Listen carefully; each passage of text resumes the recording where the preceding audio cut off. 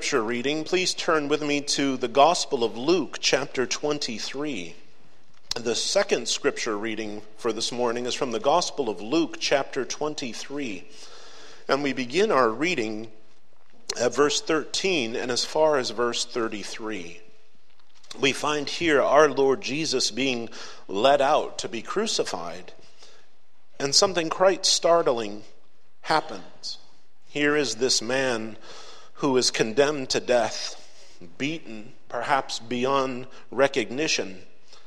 And as there are those who are weeping for him, he stops them and warns them.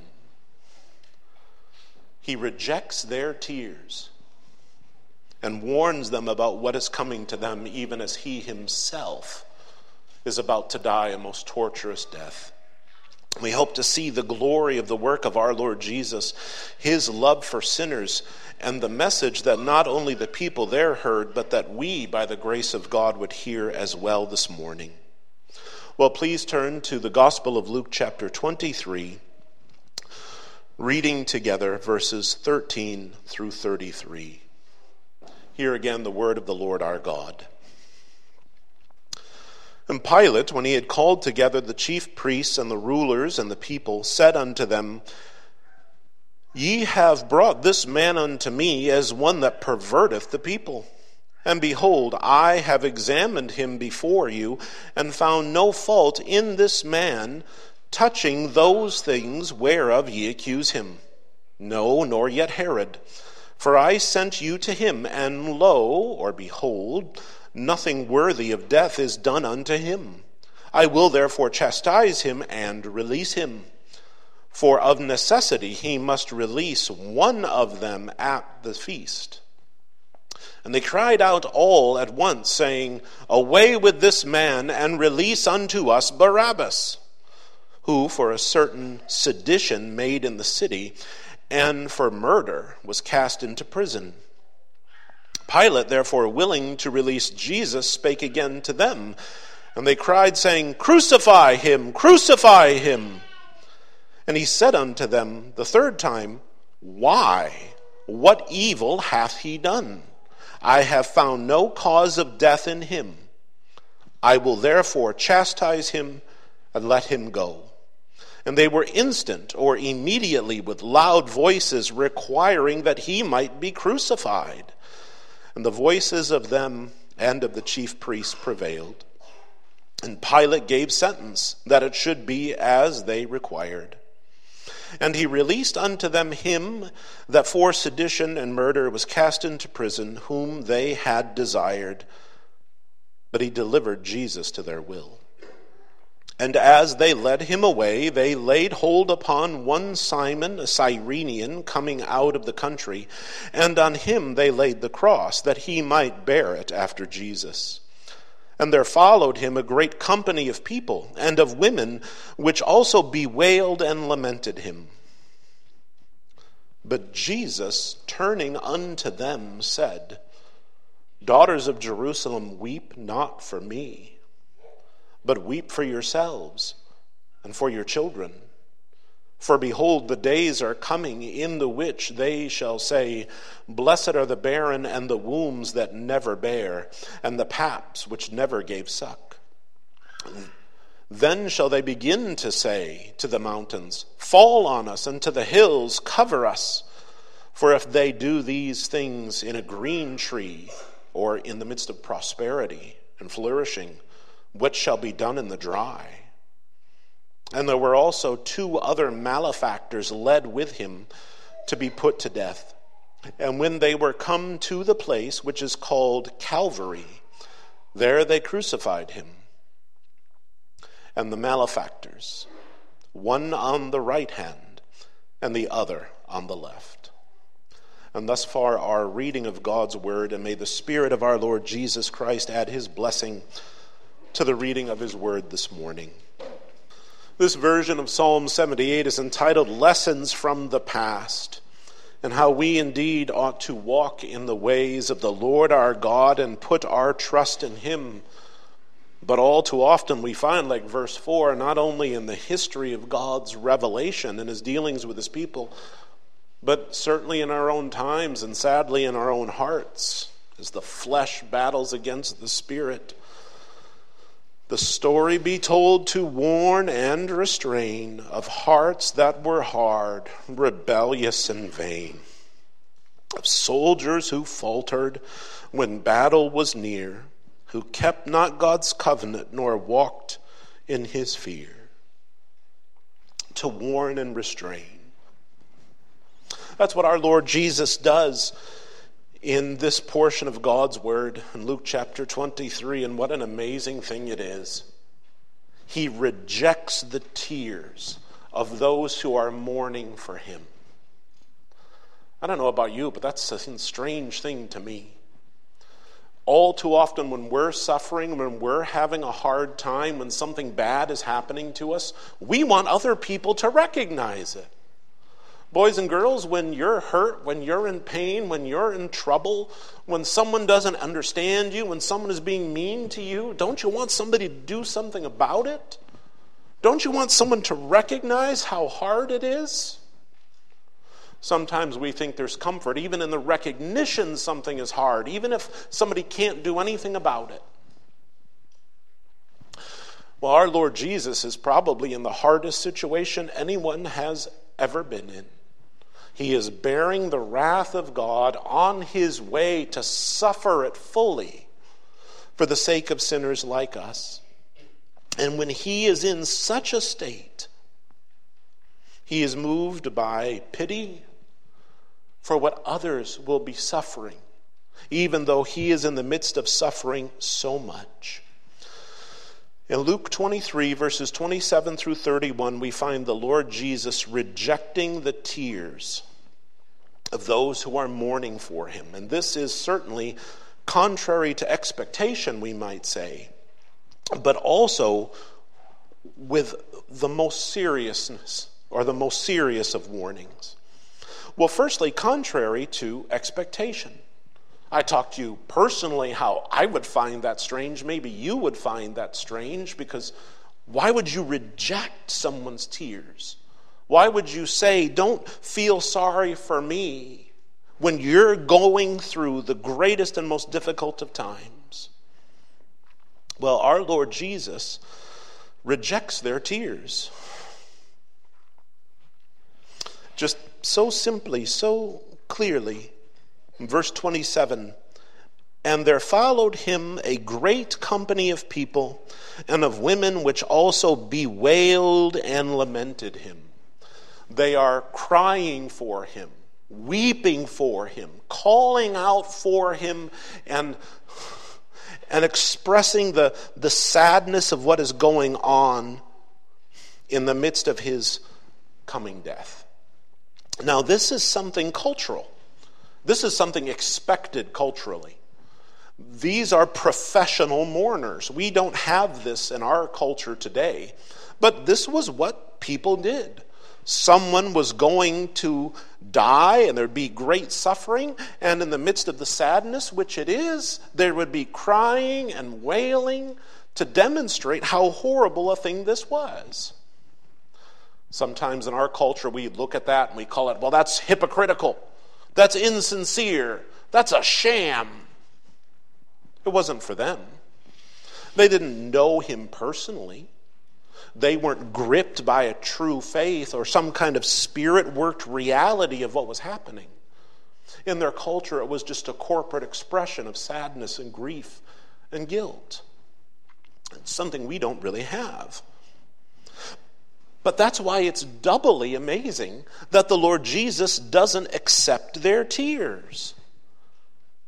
You think if anybody would accept the tears and the custom and the practice of his people, it would be the Lord Jesus. He understands what they're doing. He understands what they're going through. Plus further, he understands himself what he's been going through and what he will go through. The man has been all night put on trial, rejected, mocked, and beaten perhaps beyond recognition. Maybe he's so physically weak he can't carry his own cross. After all, they have to call out a man from the crowd to carry it for him. In verse 26, And they led him away and laid hold upon one Simon a Cyrenian coming out of the country, and on him they laid the cross that he might bear it after Jesus. Here is this man bruised and bleeding, swelling, hobbling perhaps, with a man trailing behind him carrying his cross, and there are people weeping for him in light of what he has gone through and in light of what he is about to suffer. I would have welcomed those tears. Wouldn't you? Some of us would think just naturally in the situation we're in, yeah, it's fitting I have people mourn for me. I'm going through a lot. This is hard, and I want people to recognize that. Wouldn't you, if you were going to do some great and amazing, momentous thing like the atonement for sin and the self-denial you are showing, don't you think you would, even culturally and outwardly, be fitting you receive some recognition? Of course, it's right you do this for me. I am the Christ who has come to fulfill all things and to make the atonement for sin, so you and sinners like you can be received to my Father. It's only fitting you wail for me and mourn for me because of what I am doing for you. But further, maybe for us, certainly not like our Lord, but for us there's a sense of self-pity. Sometimes it feels like it's stained in everything we do. We feel sorry for ourselves. This is so hard. Woe is me. This is so difficult. This is unreasonable. Oh.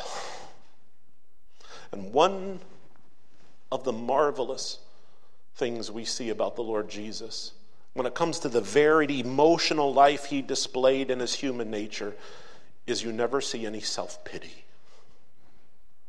There is never any self-pity in the Lord Jesus. There is recognition of hardship. Like when he is before his Father and he weeps and he sweats tears of blood, and sweats blood, I should say, and he prays 3 times, let this cup pass from me. There is recognition of hardship, but there is no self-pity.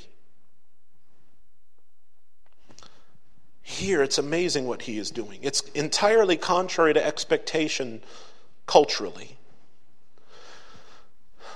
And what does he do? Personally, it's entirely contrary to his own situation. And what does he do? He speaks forth the truth to them and does something amazingly beyond expectation.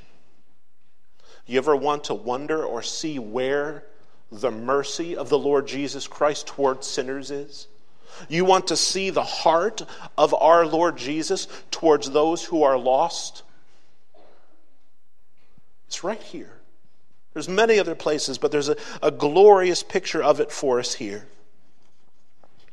There is in this contrary expectation a marvelous revelation of his character. They are weeping for him. They are lamenting him. And we're told in verse 28, but Jesus turning unto them said, and already there's an amazing thing. You're trudging along in tremendous pain, bleeding, beaten, about to die. Instead of mentally, emotionally, and physically gearing up for what he is about to face. Because the wrath of God in all its fullness has those full effects on him, as the rest of the narrative of the crucifixion highlights. Rather than focusing on what he's going to do, getting himself together, the way an athlete would prepare, the way a teacher would prepare, the way a counselor would prepare, the way a student would prepare. You get ready for the task. He's not focused on himself. He focuses on them. He focuses on them. And what an amazing, selfless thing that is. He could turn around and say, I am the Son of God in the flesh, about to be the living sacrifice for you. But he's not focused on himself at all. He's focused on them. I don't know about you, but I'd be focused on myself. I'm prone to sinful self-pity. I'd be feeling really sorry for me about what was happening to me. I would be so gripped, even just objectively, realizing the circumstances, that I'd be focusing on what I need to do. But what does the Lord Jesus do? As part of his work to his Father, according to what he is called to do, what do we see him to be like? He turns unto them, the professional mourners. He stops making his way to the cross, turns, and though his face may be beaten beyond recognition, he can barely open his eyes, he looks at them. And what does he say? Weep not for me, but weep for yourselves and your children. They're doing their job. They're the cultural mourners.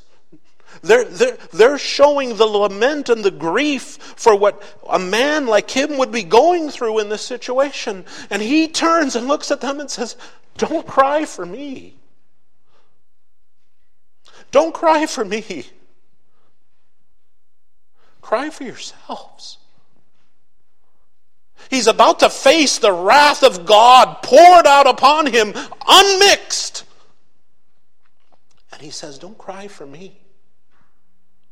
Cry for yourselves. Cry for yourselves. What an amazing thing. You ever wonder if the Lord Jesus truly was touched with the spirit of our infirmities? You ever wonder if the Lord Jesus can truly understand what people go through? The answer is absolutely. Because he's not just gripped. He's not gripped, I should say, by the fact they're mourning for him. He's not gripped by, aren't they doing such a good job portraying the tragedy from their perspective of what he is in the midst of and what he will do. He's gripped by what's going to happen to them. And the irony, perhaps you would say, of the situation. Certainly the tragedy. They're mourning for him. And he knows what's coming if they don't believe in him. They're mourning for him, feeling sorry, as it were, for him, lamenting the horror he's about to face, and he is more concerned about them and the horror they will face.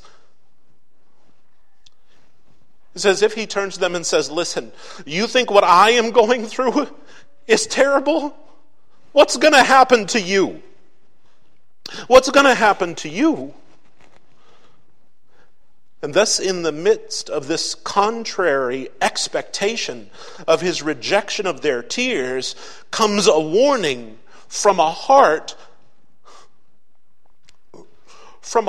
that is so selfless. When anyone else would be in his position, would be so focused on what he's dealing with, he looks at them. And as we'll see with the Lord's help, not just them, but us too.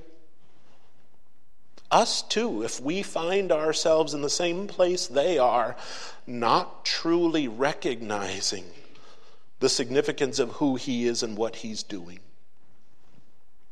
Now, as he turns to them to speak, he gives them a warning. He says, weep for yourselves and for your children. Don't weep for me. I don't need your tears. Weep for yourselves and for your children. And then comes this warning, and this warning is one that is couched in language going back to passages like Hosea chapter 10, verse 8. And language that will be fulfilled with the coming of the Romans and the destruction of Jerusalem.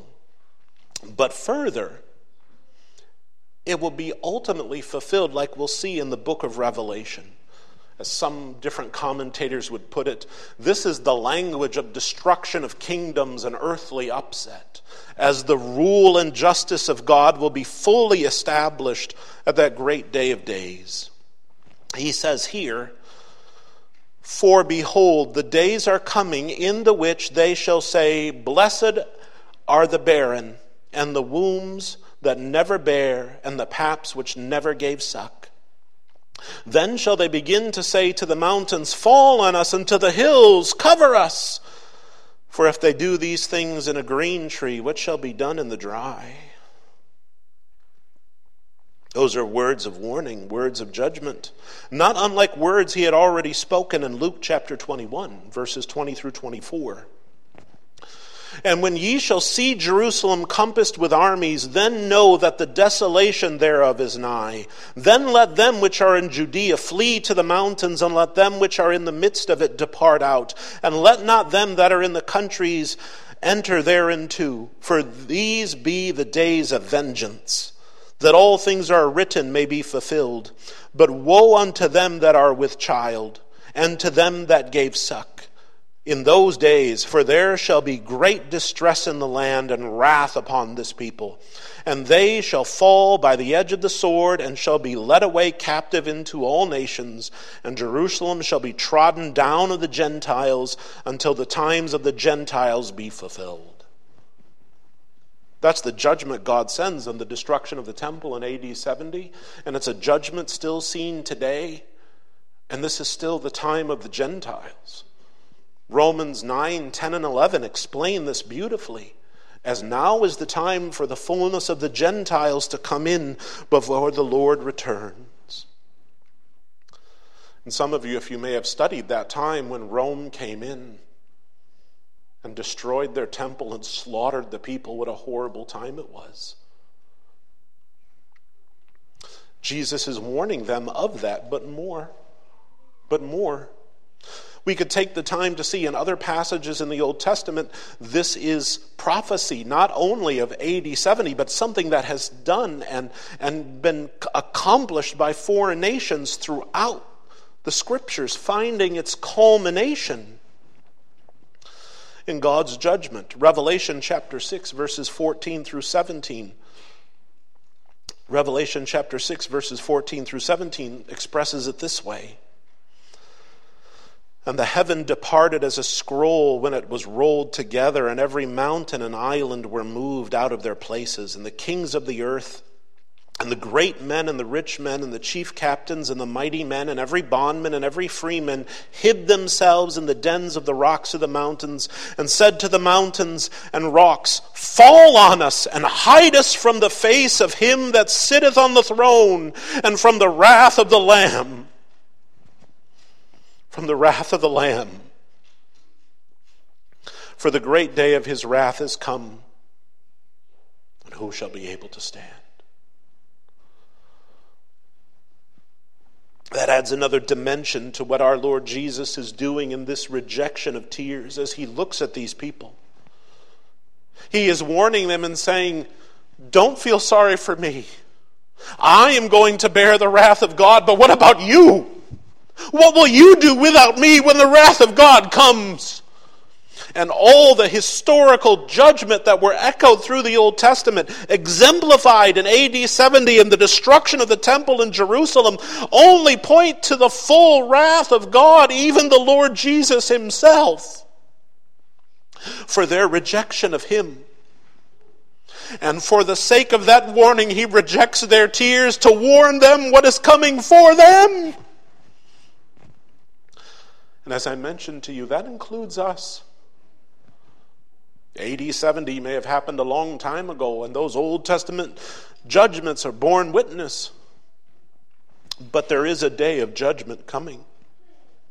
There is a day of judgment coming. In the book of Acts, chapter 17, in the book of Acts, chapter 17, this is further explained in other words after Paul finishes disputing with the people on Mars Hill. As he finishes disputing with the people on Mars Hill, He says in verse 30 of Acts 17, "And the times of this ignorance God winked at," the fact that Gentiles didn't follow the Lord, "but now commandeth all men everywhere to repent, because he hath appointed a day in the which he will judge the world in righteousness by the man whom he hath ordained, whereof he hath given assurance unto all men, in that he hath raised him from the dead." Our Lord Jesus, in the midst of his sufferings, looks at them with no sense of pity for himself, and only with a concern for them says, "Cry for yourselves because of what's coming. You need me. You need what I am going to do. Don't weep for me. Weep for yourselves. That's why I've come to deliver you from what is coming. And if you reject me," if we use the language of Revelation, the fulfillment of all the other pictures and types of judgments, it is, I am the one who is coming for you.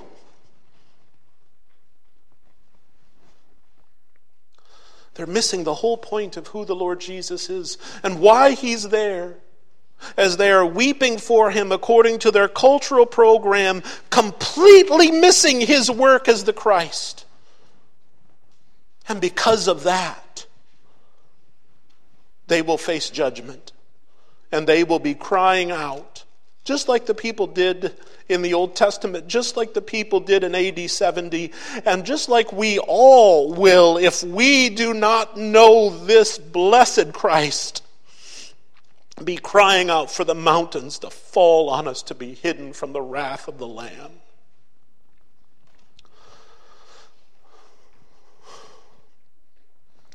Have you ever given thought to that? This is a beautiful passage about the character of our Lord, how he understands himself, how he understands his work, how he has such a blessed disposition and is sensitive to the horror that is going to come to sinners, even as it's a horror he himself is about to face. But what about you? What about me? Should lead us to ask serious questions. Is this how we think of Christ? Not only in the midst of his mercy, not only in the midst of his selflessness, not only in the midst of his concern for sinners, but in the fact that though he be the one to suffer, he will be the one to come to judge. And we can add to that. Have you heeded this warning? Have you heeded this warning? Maybe you've been gripped by the history of the man Jesus. Maybe you've been moved by selfless sacrifice. Maybe you've been touched by what a moral teacher he is and what a good man. Those things are all true, but none of those things are ultimately of salvation. Have you been made aware of the situation you're in and the judgment you will face? Do you own the fact that apart from him, and have you begun to realize that you will cry out for the mountains to fall on you? That took new meaning to this Michigan boy. For those of you who haven't been to Michigan, Michigan is pretty flat. Here in New Jersey, you've got the rolling hills and the twisty turns. It's a lot more like the Ozarks. But in Michigan, it's just flat. First time I went to Chilliwack, British Columbia, where I pastored, and it was what the people there would call a foothill. I was borrowing a truck from one of the members of the congregation. I was going on a visit, and the house was in the shadow of one of these hills, and I got out of this truck and looked up, and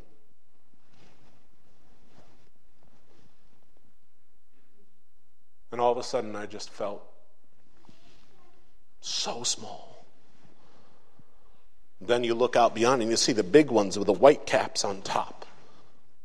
And you just thought, oh, that's what they're going to choose rather than face the wrath of the Lamb. And just fall on you, crush you. Have you ever come to understand that's what you deserve? And if you have, then there's a beautiful thing here. And this goes back to what I mentioned earlier. Do you understand who the Lord Jesus is aright? Because if you see the situation you're in, if you see the fact that you are in danger, if you say, yes and amen, I need this warning. Yes and amen, I should be crying for myself because I'm a sinner and I'm in big trouble. I'm going to face the wrath of God if I die now. What a beautiful picture. That even the one about to face it for a sinner like you is the one concerned about those who are lost. If you find yourself in that state, if you're needing salvation, it's right there. It's in Him. That's what He's about to go do. That's what He's about to go do on the cross.